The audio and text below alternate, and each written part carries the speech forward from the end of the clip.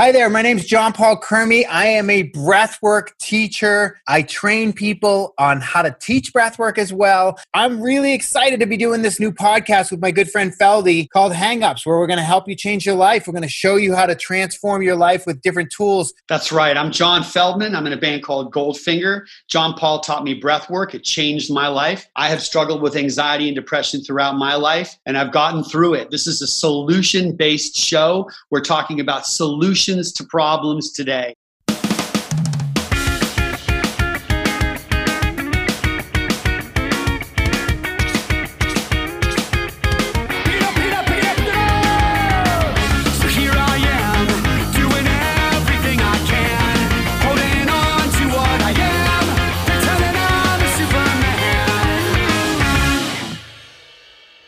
You guys look, there's too much handsome going on already.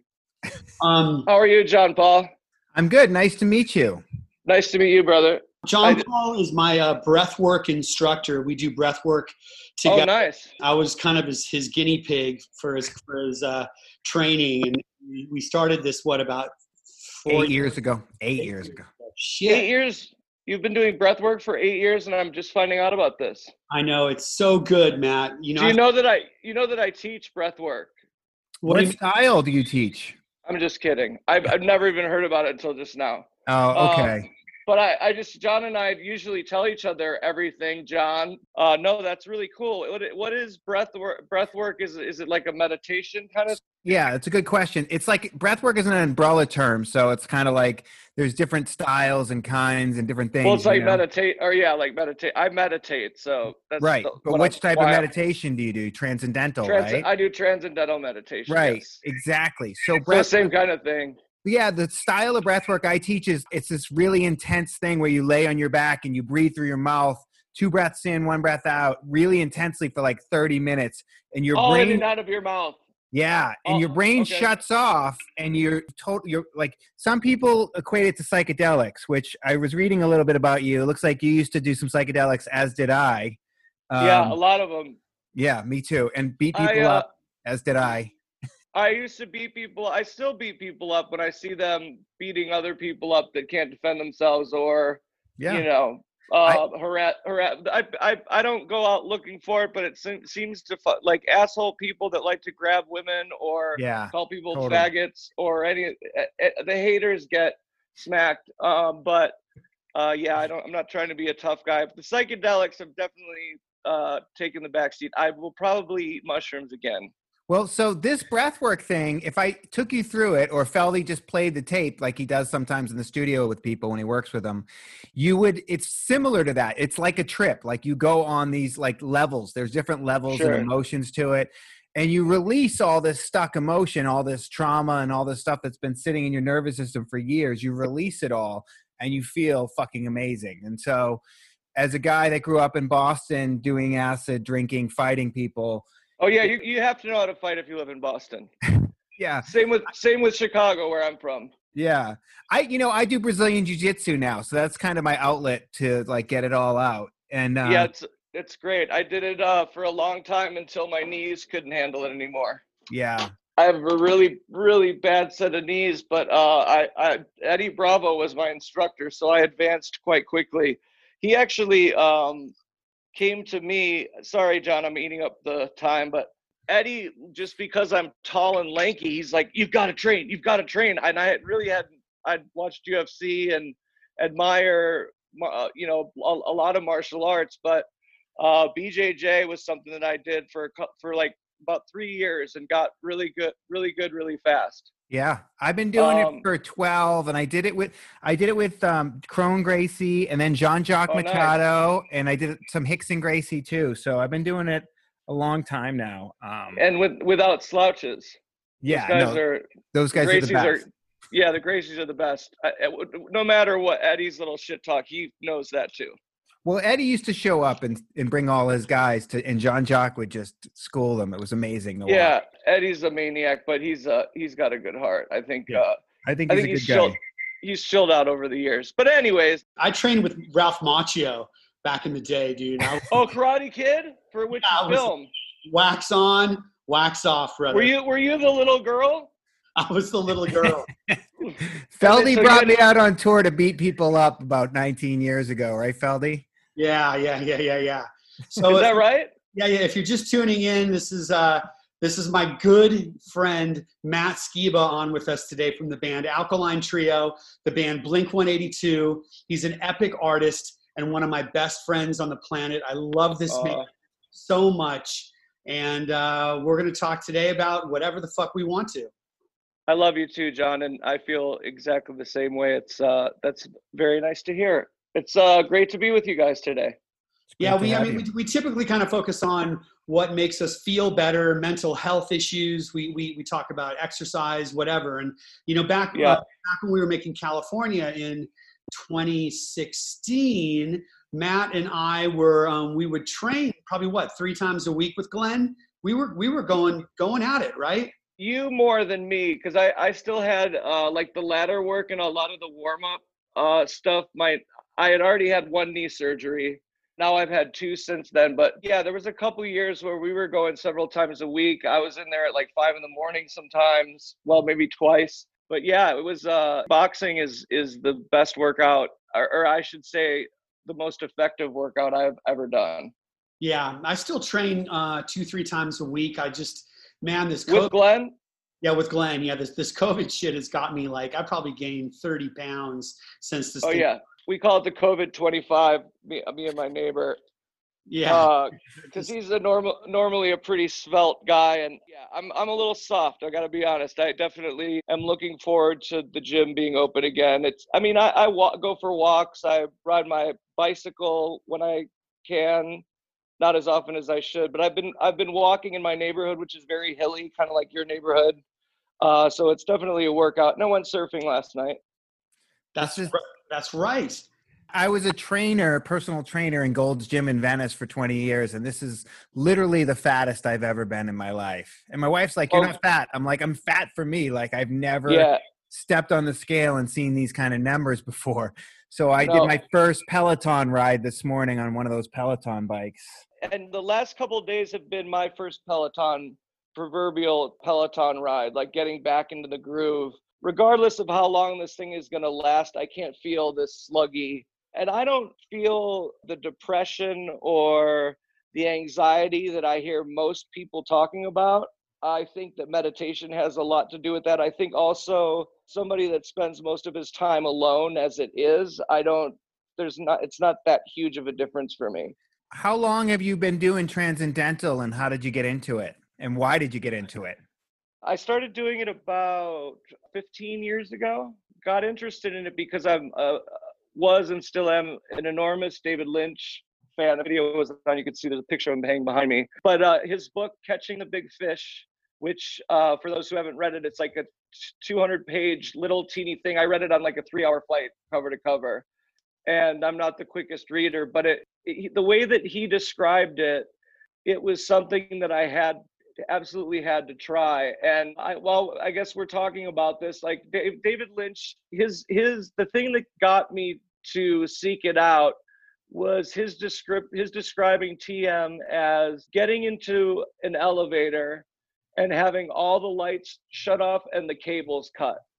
But you're never in fear of hitting anything. You're never in fear of hitting a ground level. It just feels like free fall. And that description is, I experienced that the first time I meditated. Luckily for me, some people don't experience that for many years, but you eventually experience a sort of, I believe it's a release of DMT. You would probably know more about this, John Paul, than I would, or I'm sure you do. Yeah. But having that rush that we were just talking about, that psychedelic body rush where it feels like you just jumped out of a plane, or that cables just got cut, or however you want to describe it. And in a way that for me, it just feels like I'm in this very comfortable void, and a vacuum of the universe, is like humming to me, and everything else shuts off.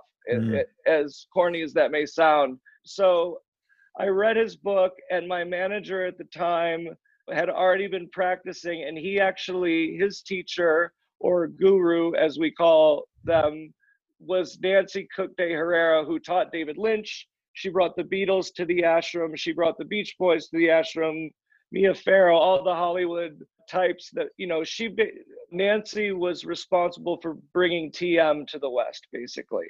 Wow. And she passed a couple years ago at the age of 106. And That's impressive. When you learn TM, it's only 3 days, like an hour the first day, half hour the second time, and then you meditate together for 20 minutes and she'll answer any questions. That was 15 years ago. She passed away maybe 5-6 years ago. But every month I would go up to her house to meditate with her and have lemon cake and tea and just talk and meditate together. She became a very dear friend of mine. So I was very, very fortunate in my timing with reading that book and getting introduced to the David Lynch Foundation. Of course, Nancy Cook de Herrera, who has changed my life in just, introduced me to TM, but in a way that I think is unique to learning from her. So for those of the people listening out there, TM is a very specific type of meditation, and they give you a mantra word, right? That's your word only, and you're not supposed to tell anyone. Is that correct? Correct. You're not supposed to tell anyone, and you're not supposed to say it out loud ever.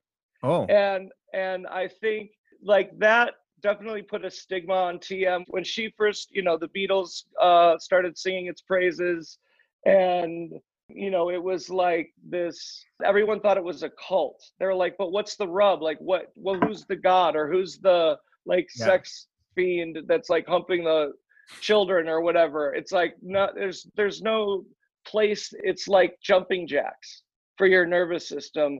And I think the not saying your mantra out loud, not telling it to anyone, it's not so much as it's secrecy as you're giving it power. I think is the simplest way to describe it. I think that's pretty accurate.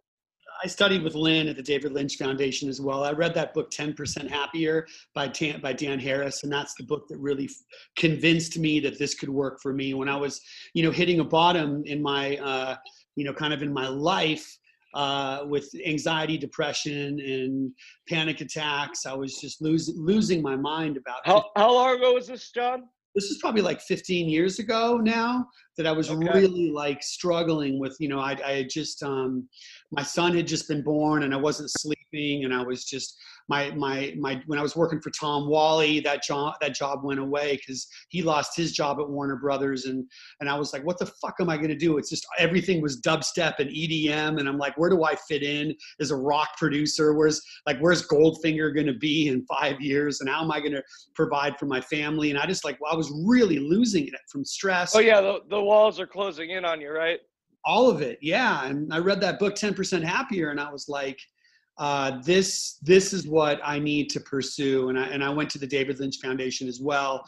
And I have a mantra, and they told me that it just, like you said, it takes the power away if you say it out loud. And it's a word that really has no meaning. It's not like a dictionary word. No. And something that my teacher, and it's cool talking to people like yourself or my band, like pretty much everyone in Alkaline Trio meditates now. And it's funny, when I first started doing it, my bandmate Danny called our manager because he was concerned about me moving to California and meditating, and like I'm this like hippy dippy surfer guy now, and what the fuck is this meditation shit?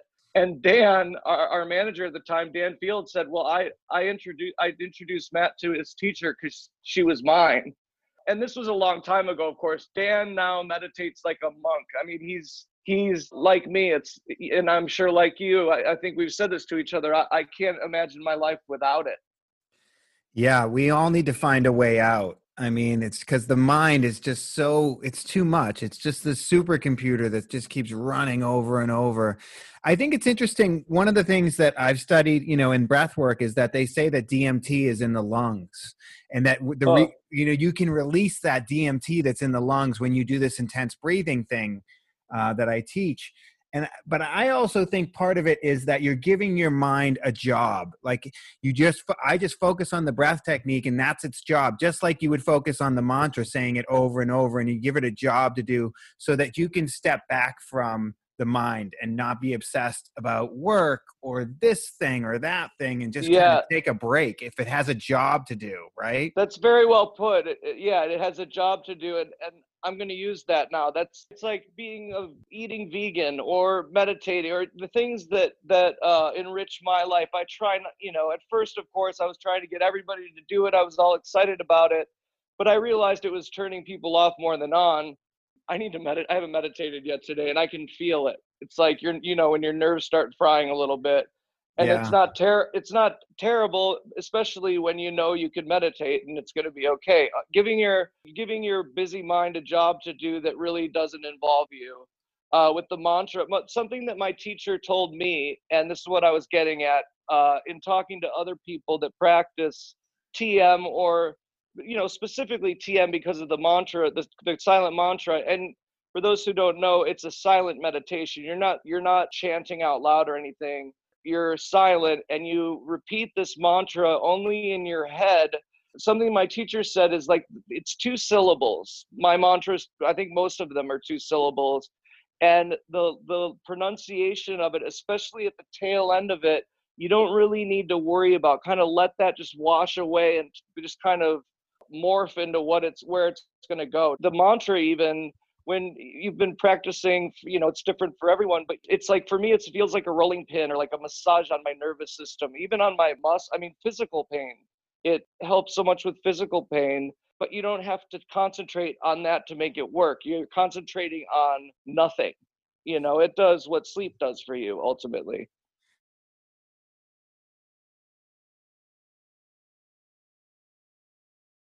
I think what you said too, chanting is like, it's very similar to chanting, and that gives your brain a job to do. I think that's why people can kind of free themselves in the chant, right? I haven't done too much chanting. I've done a little bit, but I've been interested in trying it. I'm open to try anything new.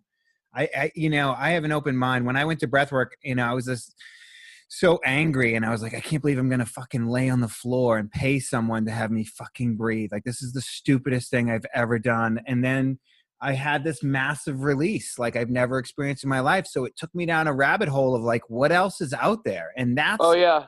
kind of what I want to keep exploring. Like, what else is out there? Are there other things that you do that feel good besides exercise, besides TM? Like, what else are you doing, if there's anything else? There doesn't have to be. Painting is huge. I realize that like if I'm on my motorcycle, which scares the hell out of John, I pretty much stopped commuting on my motorbikes. I drive now. I had a friend that had a very unfortunate accident in a couple years ago, and I'm like, man, I'm just not going to ride in traffic anymore. You could be the best rider in the world, and you'll avoid 99.9% of accidents, but then that one little bit is the one that breaks your neck or kills you. But my point is, when you're on a motorcycle, all you can really afford to do is ride that motorcycle. Or when you're painting, all you're doing is painting. It's like that, again, that job you're giving your mind. You're giving your mind a job. It's like painting is very meditative. Riding my motorcycle, surfing, songwriting. I mean, songwriting is like a time machine. I know the last time John and I worked together, we would work till like 1 or 2 in the morning, old school style.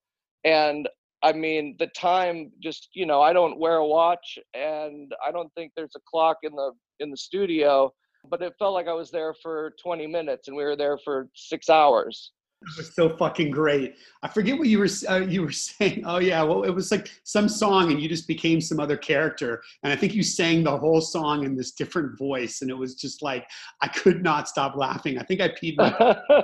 It was so good, man. Even like that night, like I think the part of the reason that it went by so fast is because we were doing work we're proud of. We're having fun doing it. And John and I work really well together. We admire each other and know our strengths. John doesn't have weaknesses, but you do have these immense strengths. I don't really have weaknesses either. I have things I can't do and things that I can. And I have a pretty specific wheelhouse, but it works very well with John's universal wheelhouse. Your taste in music is exactly my taste in music. So when you grab a guitar and start playing, it's like, it just sounds like magic, because it's like that Mike Ness in both of us that we grew up on, like Mommy's Little Monster. It's like that shit comes out. And it's like you sing with such passion. I don't know anyone that really sings with the kind of passion that you sing. And it's like, I know when I'm recording you that there's going to be like, there's this one take you do from start to finish that's going to be the one. Like, you don't necessarily work when I have to punch in one word or fix, like you work when it just comes out of you like a magical spirit. You know, it's incredible working with you. Well, I appreciate that. I think, you know, until I took voice lessons, you know, singing is something like not similar from chanting or from a mantra. I don't know if you want me to keep going back to that, but it's singing. And actually, I was listening to Joe Rogan last night, and Miley Cyrus was his guest, and she was talking about her voice. Like, she has this really husky, beautiful voice that is from years of overuse and, you know, partying. To her admission, like, you know, she seems like a cool lady, but she was talking about learning how her instrument works. And once I learned how my voice works, you know, I used to completely dread going into the studio. Now it's something that I can't wait to do, because I've gotten good at it only because I've had someone teach me how to sing and tell me, this is why this happens and this is why that happens. And, you know, I have more to learn than I know, but I've definitely learned a lot. And you know, there was a time where it was like we're punching every other word, and I can't even, that was a different person. It's like, I feel like a song should tell a story, and, you know, you have to be in that story as you're telling it in the song. So I appreciate the compliment, John, about, you know, everything you just said. I take pride in meaning it. Yeah. I don't know if you remember this, but maybe it must have been 18 years ago now. I met you. I think the first time I met you was at Gwen Stefani's New Year's party. You were there with Dan. And I was like, I think you and Dan were dressed kind of similarly, like in all black. And it was like, and you guys were so, I mean, at least you guys both struck me as being very tall. And I think I met you from the Good Charlotte guys. I think they introduced us. And I was like, this is one fucking handsome man. I remember thinking that when I first met you. And, you know, I was thinking, you know, because you grew up in Chicago, and it's like like the Metro and House of Blues. And I mean, every place I played, pretty much everywhere there is to play in Chicago. I discovered the first band I ever produced was called Show Off. And the second band I ever signed was called Mest. Both of them were from Chicago. My dad's from Chicago. I have all this history with Chicago, and it's just weird that we never toured together. And I was thinking, how did you avoid ever being in a ska band, you know? Yeah, you know, I'm a huge fan of the Trojan ska stuff. I think we were talking about it last time I was listening to, I think the orange one. You know, there's like 3 or 4 volumes. The orange and the green one are my jams, but like old Laurel Aitken and the old Rocksteady stuff and the old Jamaican ska, I love so much. You know, Operation Ivy was like the one band of like the ska revival that I actually loved. It wasn't something that I had any interest in. I had a lot of friends that were in ska bands, and certainly we've toured with some great, like Less Than Jake is such a great band and such a great bunch of guys. And they were the first band to take us out on like a big tour where we're actually playing for, you know, 1,000 people or 2,000 people or whatever it was. Chicago, I was a Naked Raygun kid. So ska entering the equation was never really going to happen. Yeah. What was that like playing those first shows? Was it like backyard parties? Was it like, where did you start playing shows? We started playing, we played, I remember one of our early shows was, we played at house parties. There was a house that Dan from Alkaline Trio, Dan Andriano, lived in, north side of Chicago. Next to a crack house. It was I have so many wild stories from the places we've been and lived and played. Some dark, amazing stories. But this house on Albion, next to the crack house, you know, they're smoking crack and have people coming and going, and they minded their business, and we would have loud punk rock parties and have bands play in the or they would have bands play in the basement. Yeah, it was very, you know, DIY, and you know, it was punk rock for sure. Is the Fireside Bowl still there? It is. God, And they still do shows, but I haven't been in there since it was closed down, I think, for a long time, and I think they renovated it, and they now have like electronic scoring and all the, you know, the place. For those who don't know, it's this beautiful one of the oldest bowling alleys, I think, in the country. Probably, I think bowling's a pretty American and Canadian thing, but it was this beautiful old analog bowling alley. Just the way it was painted and everything, it was just this like so dated and run down, but beautiful. I mean, and you couldn't ask for a shittier setup for bands to play. I mean, the sound, you've got the stage in the corner, and then there's a bowling alleys go, you know, it's like this big, it's a bowling alley, so it doesn't sound necessarily very, very good. But man, I saw some of the best shows I've ever seen in my life. I saw No Means No play there, which was one of the most violent. I remember the beginning of that show. I don't know if you guys are No Means No fans at all, or for anyone listening, it's just they're like a religion to the people that love them. They're just one of the gnarliest, artiest, just old school punk rock bands, but the best musicians, the most amazing lyrics, so dark and brutal, but so catchy. And I remember Rob Wright, he's this big, huge Canuck of a man. He saw this guy punch a girl in the face, like during the opening chords of the first song, and I watched him just kick all the teeth out of this guy's mouth. Didn't miss a note. You know, Fireside was definitely, and that was like the kinder, gentler side of Chicago punk rock, because it was very violent for a long time. I remember someone had sent me the clip from Soma when the whole crowd at Soma, when it was your first show with Blink-182, and the whole crowd was chanting Skiba, Skiba, Skiba. What was that like, your first show? I was like, it's pronounced Hoppus.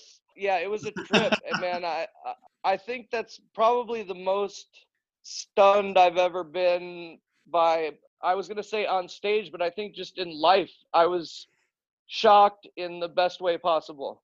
Yeah, I knew, you know, I've been a fan of Blink for, as long as you have. When I saw that clip, I'm like, everything is going to be okay. Everything is going to be fine for that band, you know, having you in it.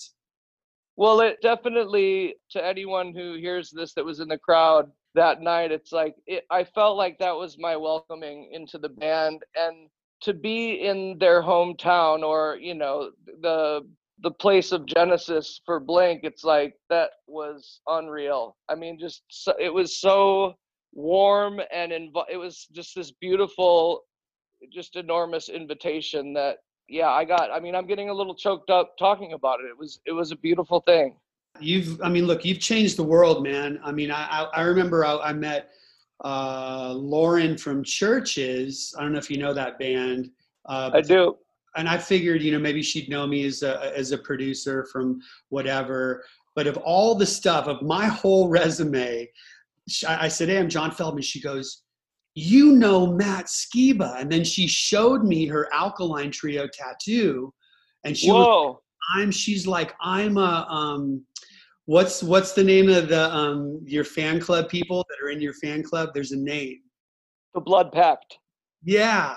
And she's like, oh, you know, that, and all she talked about was you the whole time. And I'm like, oh wow. I'm like, this guy is such a legend, you know, and I've always known you, you know, as long as I've been in music, I've known about you and I've known your band, but I was like, wow, Matt really has changed the world and affected people's lives. And last time you were at my house, you were talking about that midnight movie thing that you do to help with mental wellness, right?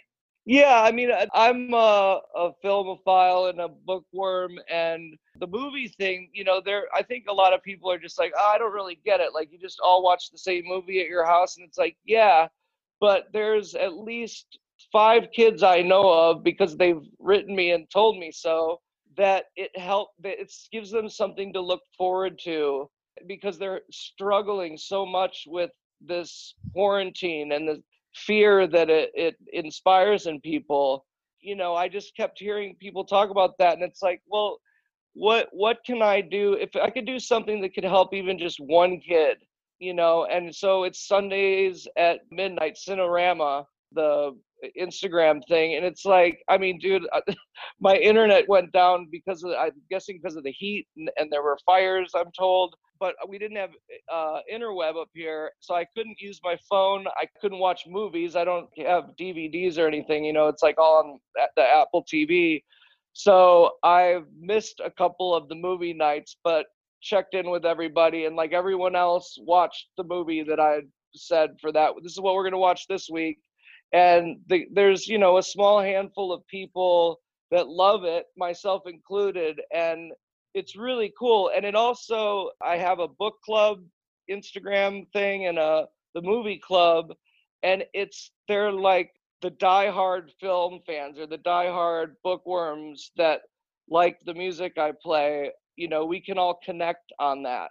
And it's a small group of people that really feels like a community based on this really kind of silly idea that I catch myself taking it pretty seriously sometimes. This is one of my favorite things I've heard on this podcast, Matt, because so you've just taken it upon yourself to create a book club community and a film community where you announce the book or you announce the film, and then all your fans or people who are interested will go and read that book or watch that film, and then what you guys like chat about it on Instagram or have a chat room or something like that? Or is there anything like, how do you connect? Because you have created this community, and I think that's amazing. And I think we need that right now more than ever with like people are just so disconnected right now, and it's Yeah. so hard on people. And that's what we need is connection. Even if, I mean, that's a great way to get connection right now. I watch the movie and you watch the same movie, and then we're like, hey, what was your favorite part? Or what was your favorite part of that book? Or that's an Well, yeah, amazing idea. like there's not a whole lot of, there's a little bit of back and forth, but like I've been wanting to get a monkey in a coffin tattoo for a long time. And the film we watched last week, and it's cool too because it's at midnight Pacific Standard Time. So no matter where you're at in the world, that's when the movie starts, so that everyone's watching it at the same time. Sometimes I'll, with a movie like Repo Man, or we watched Repo Man a couple weeks ago. Suburbia was the film we watched just this last Sunday. I didn't watch it, but everyone else did. But Sunset Boulevard is one of my favorite films. It's a 1953 black and silver classic, and a really strange movie that begins with this guy taking a monkey in a coffin out of this weird old lady's house. Kids in the Cinerama, it's SIN and then zero Rama, like the Cinerama Dome. The monkey in the coffin thing, I just kept kind of hinting towards it, and there was maybe 1 or 2 kids that caught it, but it's just like kind of little jokes like that, or little hints. Kids will watch it and they freak out about it and love it, or think I'm just weirder than they thought I was before, but they're there watching the movies with me. So to be honest, when I thought of it, I was like, first I was a little bit apprehensive. Friends of mine are like, when I first started doing it, they're like, I don't really get it. You just all watched a movie at the same time. I was like, yeah, but even though there's not a whole lot of back and forth, it's acknowledged that we're watching that. We watched River's Edge a couple weeks ago, and a lot of these kids are millennials or whatever they're called. They don't know what a River's Edge is, and it's like Crispin Glover and Keanu and Ione Skye. I mean, the cast is incredible. It's a true story. And it's amazing to see the kids that fall in love with these films that I love so much, like just get obsessed with them. And so even though we're not, what was the term you used? Like not blogging, but like a chat room. Right. There is, enough information being passed that we're watching this together. There is a community, and there's one kid in particular that wrote me this beautiful message. Kid that's struggling with thoughts of suicide and dealing with abuse issues, not dependency, but being abused currently. Jesus. Yeah, and I mean, it broke my heart, but it also, made it sing. It's like, because he just thanked me.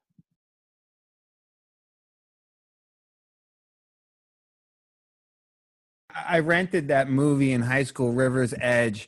Me and my girlfriend, we got high and went and watched it with her parents, and I had no idea what it was about. Oh my God. And they were like, and it's about a guy that kills his girlfriend, right? And so they were like, who picked this? And like, it was so awkward. It was the most awkward fucking moment. So when you said that, it just took me back to that, like sitting there stoned and being like, oh my God, I can't believe I picked this movie. And they're just looking at me. They hated me anyways. They hated me 10 times more after that.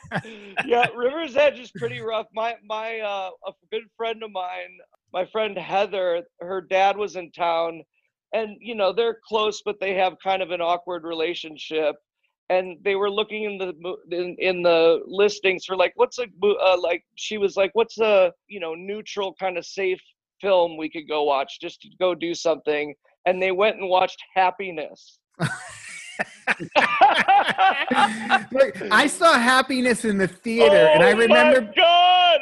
I remember being the only one in the theater laughing out loud, and I couldn't control my laughter, and people were looking at me like I was a sicko, and I could not stop laughing. You know what? That happened to me when Joker came out, when he's got his face painted white and he kills the dude in his apartment, and he's like, and when they first walk in, he's got the white makeup on his face, and they're like, how you doing? He's like, I stopped taking my medication. I'm actually doing a lot better.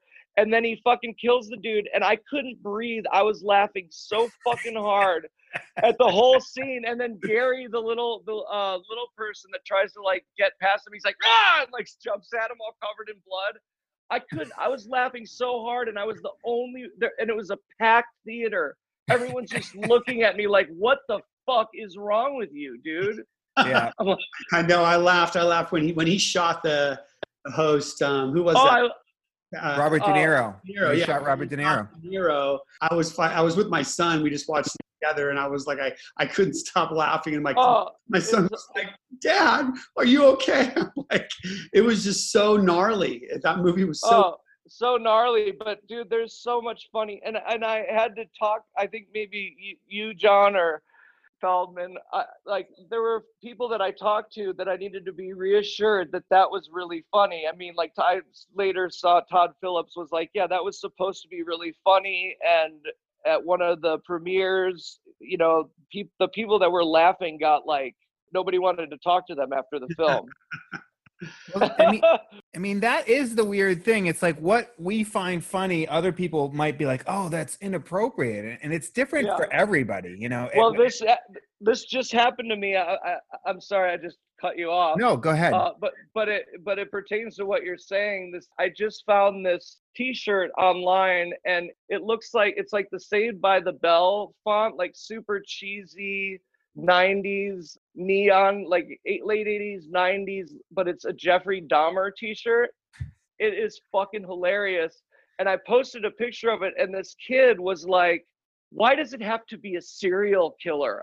Like, does it have to be a serial killer? And I wrote him back, if you want it to be funny, how do you not think this is, he killed people and it's wrong and fucked, but this is a shirt and it's a joke. But I'm not trying to bully anyone, but this happened just 10 minutes ago before we started talking. I apologize for excitedly interrupting you. I remember one day what was I saying? It was like we were about to start work on a song in the studio one day, and I was like, let's start working on this song, this one. And I was like talking whatever, like a goofball. And you were like, dude, my stepson has a speech disorder or something. For like probably 10 fucking minutes, you were like, and I was like, fuck, I felt so bad. I was like, and then eventually you're like, nope, I'm just fucking with you, dude. It was so man. When we were kids, when we were younger kids, me and my buddies, like there was this group of girls that they were like we were snowboarding every weekend up at this place in Wisconsin. I grew up in Chicago. So we'd drive up to Wisconsin to snowboard every weekend. And I remember being at the ski lodge and we're all like drinking, of course, and we're hanging out with these girls. But, I wanted to meet this girl, Michelle, my first girlfriend. And so we had our buddy, I was talking to her and I was like, hey, go ask my friend Mike how many push-ups his dad can do. And she's like, what? I was like, go ask him. I'm like, it's cool. She goes over to him and she's like, how many push-ups can your dad do? And he just throws his chair. He's like, my dad doesn't have any arms. And like storms out of the fucking room.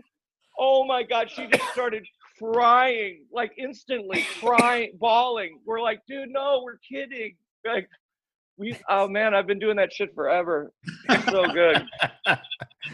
So good. I was just telling my friend yesterday, back when I was in San Diego and I was pretending to go to college, I was doing a lot of cocaine and I'd grown out my little pinky nail so I could do like my little cocaine. I cannot imagine this version of you, bro. Dude, this version of me is unrecognizable. But like, and I remember you I was selling the pimp fucking fingernail. Yeah, it's so gross. And my God. I was selling a toner and developer for copying machines. That was supporting myself. So I was like doing the fucking telemarketing phone calls and a lot more than just that. Yeah, I was doing more than that, but I remember one day I was scratching my belly button and then I put with my little pinky nail and I come up and there's a little bug crawling on it. And I asked the girl who had a crush on next to me, I'm like, holy shit, are there bugs in the office? And she looks and she goes, dude, you've got crabs. And I was like, fuck. I guess wow.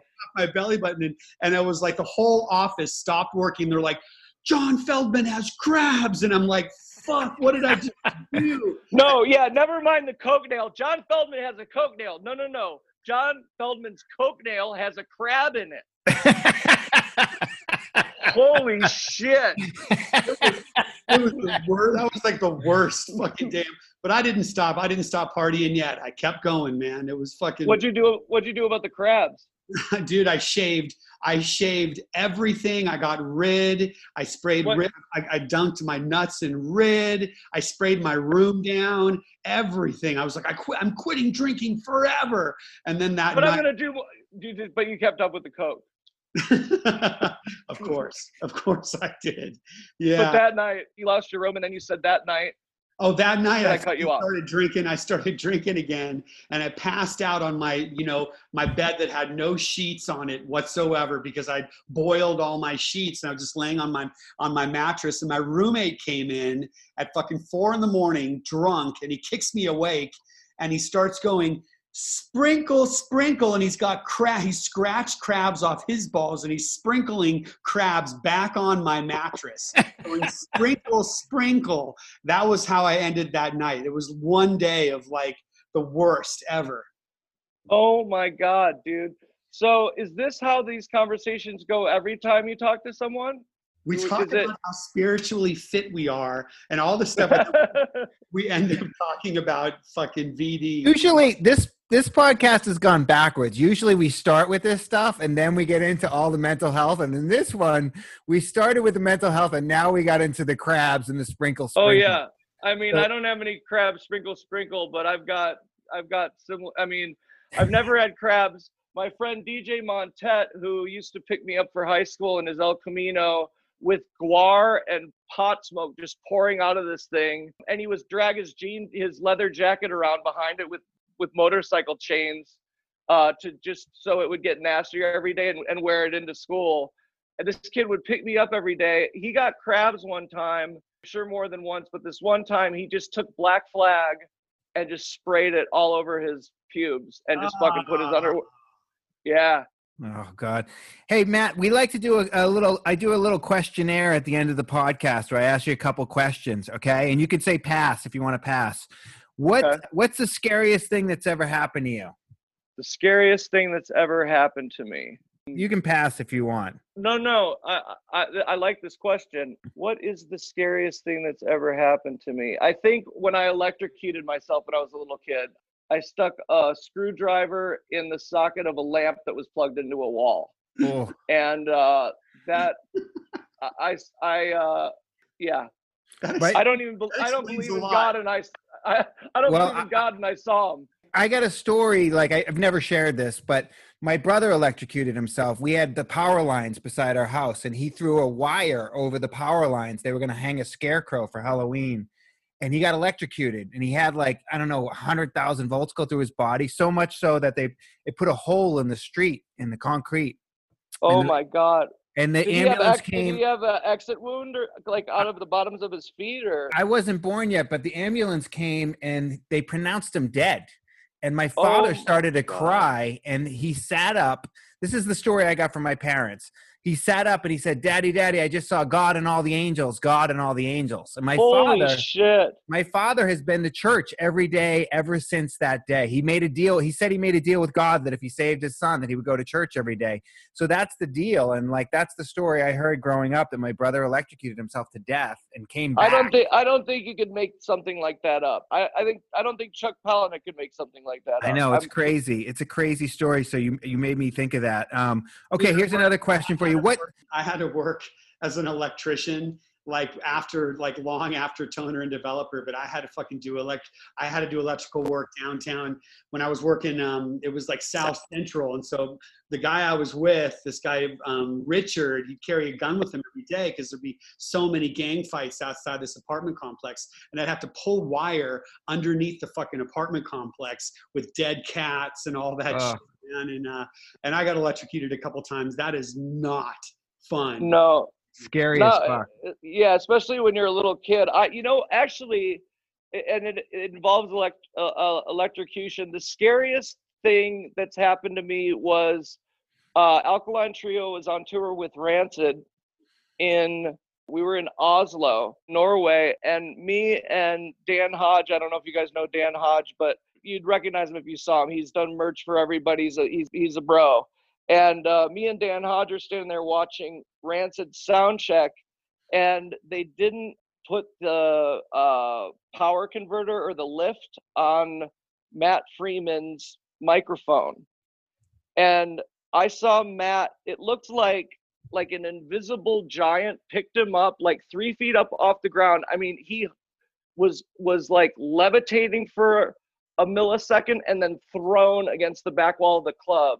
And I just saw this blue flash, and I thought I just saw my friend Matt get killed right before my eyes. And Dan is in hysterics, and I'm just very like, my mom's an emergency room nurse, and I think I inherited some of her survival skills or whatever. I managed to get EMS there almost immediately, and Matt played that night, but I thought seeing Matt get electrocuted was the scariest thing that was terrifying. That's a good one. Here's another question for you. If you could make up a law or some kind of rule that everyone had to follow, what would it be?